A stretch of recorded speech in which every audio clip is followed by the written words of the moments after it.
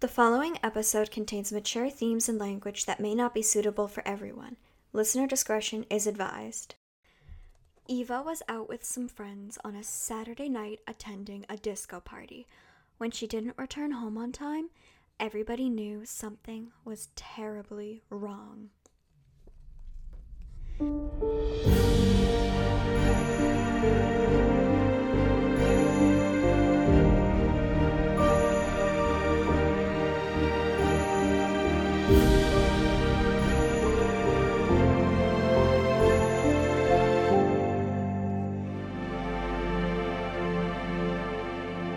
Welcome to True Crime Worldwide, a podcast where we cover crime cases all around the globe.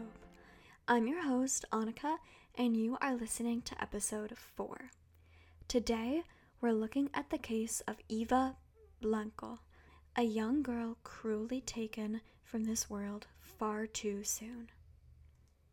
We start on February 17th, 1981, in Madrid, Spain, when Eva Blanco Puig was born. Her and her family lived in a community called Algete, where she was a high school student. She was the daughter of Manuel Blanco, her father, and Olga Puig, her mother. She was the oldest of 3 brothers, and she was 17 at the time of her murder.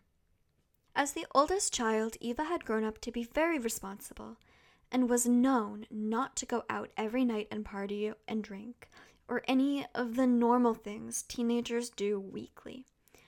So on Saturday, April 19th, 1997, when she asked for her curfew to be extended from 11 p.m. to 12 a.m. so she could go out with a couple friends, her parents agreed without much argument.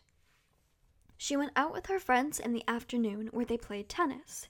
It wasn't until later that they moved on to go to a local disco party, where they stayed until 11:30 p.m. before Eva decided she had better start heading home in order to make it back in time for her curfew. Her and one of her other friends left earlier than everyone else. This female friend walked with her until they reached a vacant lot, about 700 meters from Eva's house, where they parted ways around 11:45 p.m. Eva planned to walk through said lot. This was her usual shortcut home, so she could avoid the unnecessarily long detour through the town center. This same route was used by many other students at her high school to get to the school building every morning, so when she mentioned she was taking this way home, her friend thought nothing of it. When 12 a.m. hit and Eva hadn't returned home, Olga, her mother, was extremely worried. Eva had never been late for curfew before, so this was very out of character. Olga called the friends that Eva had been out with, who said she had left already so she could make it home in time. Olga alerted her husband Manuel, who was a truck driver, that Eva hadn't returned home. Manuel and his nephew, who happened to be a local police officer, began searching for her in town. They found no trace of her, and Manuel returned home to Olga to discuss their next course of action. They decided to go to the local civil guard station at 1:00 a.m. and file an official missing persons report. When they arrived, the officers were reluctant about filing a disappearance case after only 1 hour. One of the guards actually said that all of the kids her age were on drugs, and she was probably lying in someone's doorway. I don't know how an officer could tell this to a parent, but they did.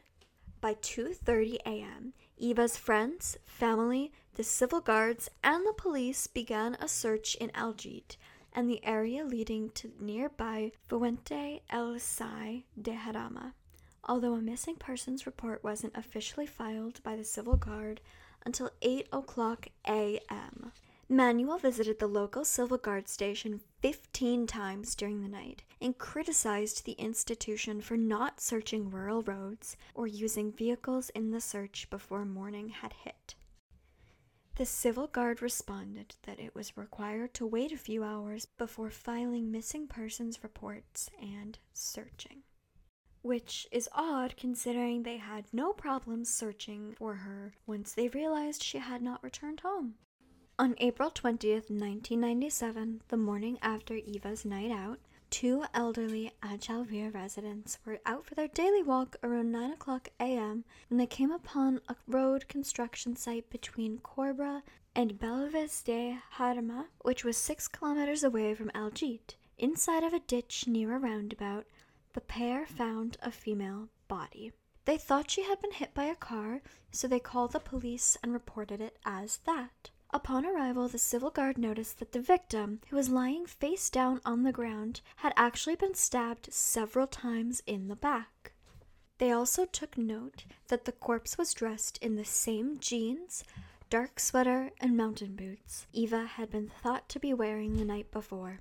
The only disturbance to the body, aside from the stab wounds, was that one sleeve of her sweater had been taken off. Authorities immediately closed the crime scene and began their investigation. Both the killer and victim were assumed to have reached the area by some kind of vehicle, though any evidence of tire tracks had been washed away from the heavy rain the night before. Most of the other forensic evidence that would normally be found at a crime scene had also been washed away from this rain, leaving authorities with very little to go on. Upon closer examination, however, 2 sets of footprints were found. One set that matched the victim's footwear, and one set that matched a man wearing size 42 moccasins. I had to Google this, so for anyone who doesn't know, moccasins are a slipper-like shoe that appear to be worn for comfort. They're brown with a little fluffy brown lining of fur on top of it. You can Google a picture if you'd like to see. You'll probably recognize them. At 12 o'clock p.m., Eva's family contacted the regional TV station Telemadrid and requested its help publicizing the case. At 3:30 p.m., however, Manuel and Olga got the worst case scenario call. 6 hours after the body had been discovered, the civil guard confirmed to the Blanco family that Eva was, in fact, deceased. The news of her murder spread like wildfire, and an entire town of 12,300 people gathered outside of Eva's home at 7 p.m. to show their support to the family and their anger about the murder. While the town mourned, the coroner got to work on Eva's autopsy. Eva had been sitting inside a vehicle when she had been first attacked. She was stabbed from the side, seemingly out of nowhere, as she quickly jumped out of the car and tried to run from her killer. He followed her as she tried to run up a slope on the side of the road, and he continued to repeatedly stab her as they went. Many of these wounds were found mostly near her ears and the back of her head, along with on her back. They were determined to be superficial and interpreted by law enforcement as, quote, passionate, unquote, injuries. Ultimately, the first stab was the cause of Eva's death. In total, she had been stabbed 19 times, and she had succumbed to her injuries sometime between 3 a.m. and 4 a.m. Her cause of death was ruled as blood loss. The murder weapon was a navaja between 8 centimeters and 10 centimeters long and 1 centimeter wide. This is just a type of knife used for offensive purposes. It's straight on the first bit of the blade, but at the end it has a very distinct curve and a sideways tip. It's often carried around as a pocket knife. During the autopsy, it was also realized that she had been both sexually assaulted and raped while she was still alive. Her hymen was freshly torn, and semen from the same man was found in her mouth, underwear, and vagina. A red fiber was in Eva's mouth as well, and it was identified by the Catalonia Textile Museum and Documentation Center as belonging to a common type of car upholstery, confirming that Eva had been inside of a vehicle after her disappearance. On April 23rd, Manuel and Olga held a funeral for Eva, and 2,000 people from the town attended. Now, we're going to talk about some of the earlier police theories. Because Eva had been found dressed and showed no signs of violence besides the knife wounds, the coroner and the civil guard believed that the sex had been consensual, and the murder was a result of an argument afterwards. Manuel and Olga disputed this and said that their daughter had been kidnapped and raped at knife point, and then she was murdered to avoid charges and jail time for the first crime. The main running theory, however, was that the suspect was someone Eva knew who offered her a ride home, which she accepted. The man took her to the construction site, which was well known as a lover's lane, and the two had consensual sex. They had gotten in an argument about something afterwards, and either out of anger or fear, the perpetrator began attacking her. The first suspect was Eva's ex-boyfriend, Miguel, who had recently broken up with her. He was ruled out after being questioned only once, so we can only assume he had a solid alibi. After this, the investigation centered around adult men known to Eva's family who she may trust. On May 29, 1997, the police finally announced that the investigation was no longer excluding a stranger. In response, Eva's friends and family said that she must have been forced into the car, as she would never accept a ride from a stranger. Some neighbors linked the crime to a strange blue car seen in town following another girl around midnight, in which there was a 20-year-old looking blonde man driving the car. Nobody bothered to write down the car's license plate number, so this lead dried up pretty quickly. The semen sample was kept a secret until DNA samples were collected from Eva's male relatives and acquaintances, which was all collected in secret and then compared to the sample.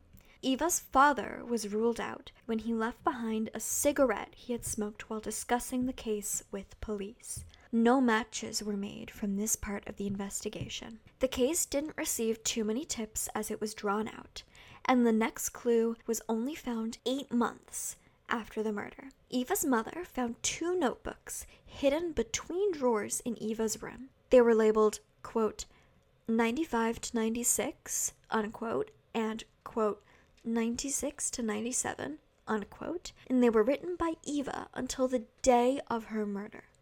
Many of these pages only had Eva and Miguel written on them over and over again in different pen colors. This was the name of her ex-boyfriend. There are photos of this online, and it looks very creepy. It is just the 2 names written repetitively all over the page.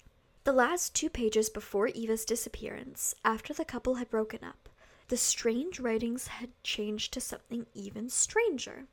Quote, Eva and 342110, unquote.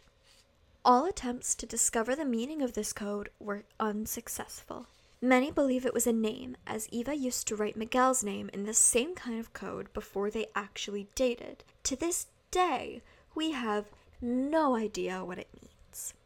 This may just be a complete red herring, but it's a bit odd that just before she disappeared, she was writing something other than something she had written on every single page. After the information about the semen was released, and Eva's father found out that even his DNA had been compared, he began a campaign for other Algiers residents to provide voluntary DNA samples in an effort to help catch his daughter's killer. The mayor of Algiers backed this project, and in November 1999, he made an official announcement petitioning all male residents over the age of 16 to provide voluntary hair or saliva samples. The proposition was unanimously rejected by the Spanish judicial organization, who considered it, quote, simple-minded, disproportionate, useless, and a potential stigma for Algiers residents who refused to provide DNA samples without a court order, and it was their legal right to do so, unquote. Either way, Eva's father received 2,013 samples from residents, and he deposited them in the local courthouse until it was decided what to do with them. On March 30th, 2000, it was decided that the testing should only be done on samples of people who could be deemed suspicious, and not just volunteers. Only 45 samples in total were tested, including 12 residents of Manuel, 6 relatives of Olga, any of Eva's acquaintances, and any people with a previous criminal record, especially that of sexual assault or rape. This case went cold until 2007. It was then that there was a renewed interest in Eva's case, and there were multiple attempts to bring media attention back to it. On April 26, 2013, Vicente Garrido Genoves, a psychologist and criminologist, gave an official profile of the criminal, which was completely different than what the Civil Guard had been thinking of the perpetrator. His report said, quote, "A stalker who was not known or barely known to Blanco. The lack of defensive wounds could be explained because the victim was being threatened before agreeing to have sex with the attacker. The criminal would be of low intelligence, uneducated, and with a low-skilled profession and emotionally immature, since he sought sex with a teenager rather than a woman closer in age. He probably had no family because they would have noticed him coming late and inquired him about it. It was also possible that he continued his criminal career elsewhere in Spain and that he was in prison for other attacks." Unquote.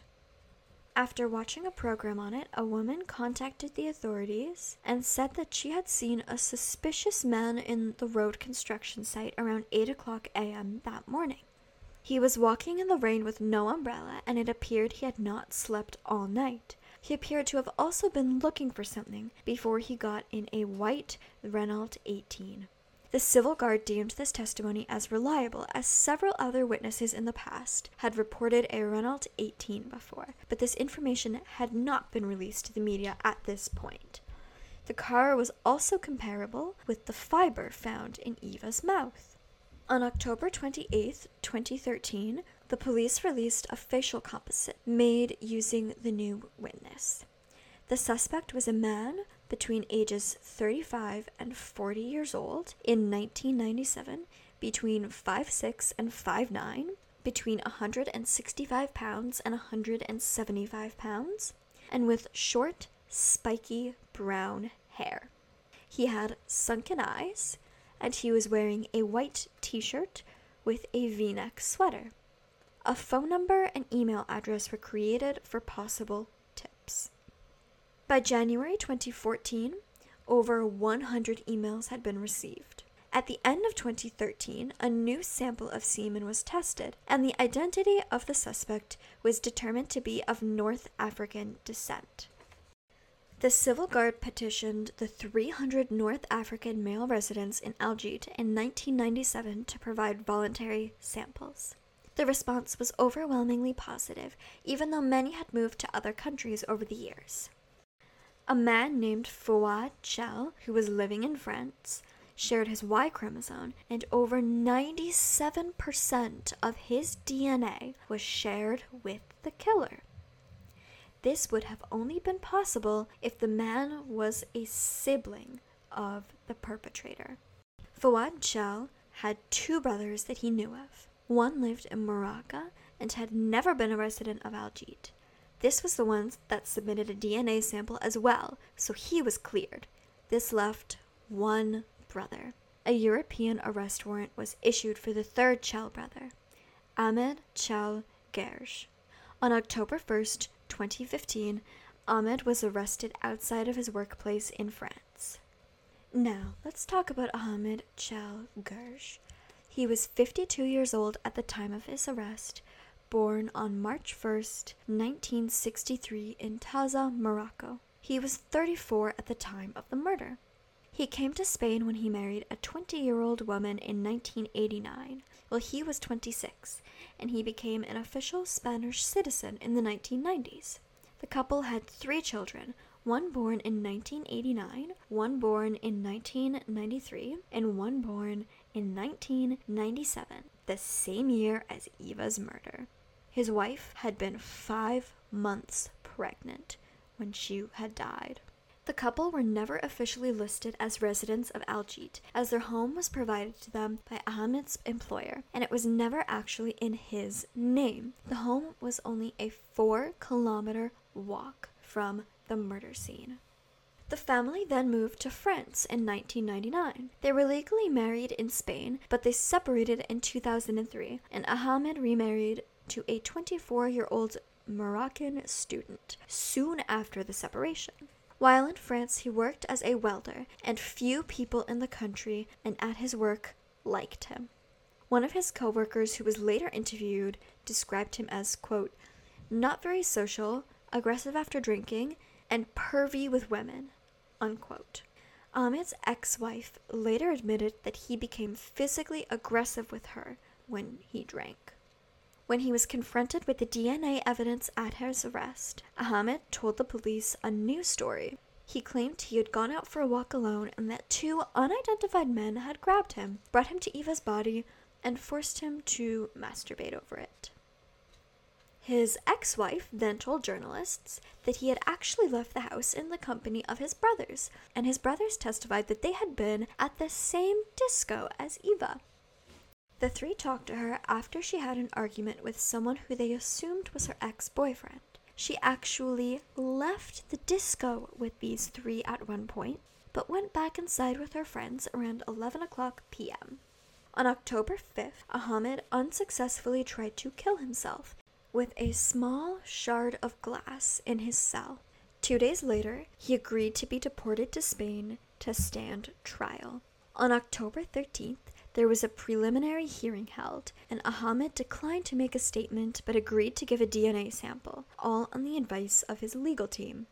Ahmed Chal Gersh was formally charged with murder, rape, illegal detonation, and was sent to Soto de Real prison as he awaited his trial. His lawyer requested to have him released on bail while they awaited the DNA results, but the request was denied. He was also put on suicide watch due to his previous attempt. When the DNA test came back, the test confirmed that the semen belonged to Ahmed beyond a doubt. Ahmed's legal team got to work right away, coming up with a new strategy to get their client out of the charges. His defense team first tried to argue that there was no evidence tying their client to the crime besides the DNA. When this approach didn't work, as DNA is pretty damning evidence, they tried something else. They claimed Eva had neo-Nazi ties, and the neo-Nazi group killed her and forced Ahmed to masturbate over her body. This claim came from pretty much nowhere, and I don't think anyone in that courtroom took it too seriously, but Ahmed's ex-wife tried to corroborate his story by changing her original claims to multiple different journalists. She testified that Ahmed had been home sometime between 10 o'clock p.m. and 11 o'clock p.m. at the latest, and he had been mugged before he got home and seemed pretty shaken up. When she was cross-examined, however, it came out that Eva had been with her friends until 11:45 p.m., so there was no possible way Ahmed's DNA would have been found on Eva if he had in fact been home by 11 o'clock p.m. On January 8, 2016, a team of prison psychiatrists and psychologists supported lifting the anti-suicide measures placed on Ahmed, which Ahmed's defense team had requested. On January 15th, there was another hearing held. This time, Ahmed testified something different yet again. On the stand, he said that 2 people, who were apparently neo-Nazis, forced him into a car with red seats, and this is where the fiber in Eva's mouth came from. He said that the neo-Nazis threatened him with a navaja in order to make him ejaculate over Eva, who was alive inside the car at this point. Like his ex-wife, when he was cross-examined, his story began to fall apart. He was asked if the neo-Nazis forced him to have intercourse with Eva, in which he would have ejaculated in her vagina, and he denied ever penetrating her. When asked why his semen was found inside of her body and in her underwear, he had no answer. On January 29, 2016, the day after the latest hearing, Ahmed Chal Gersh was found dead in his prison cell after having hung himself with his shoelaces. On February 15, 2016, the prosecution was formally ended. After 18 years, this case had finally been solved, and Manuel and Olga finally got justice for their daughter.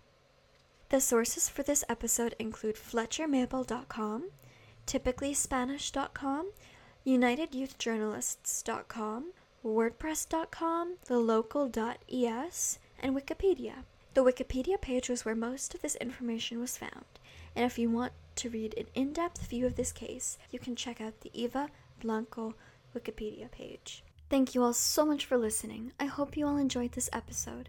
I would really appreciate it if you followed and left a 5-star review, as it really helps the podcast grow and helps get the word out to other people that we exist. This episode was written, read, and edited by Annika Penny. The intro music was written and produced by Ben James, who you can find on YouTube at BenJemima.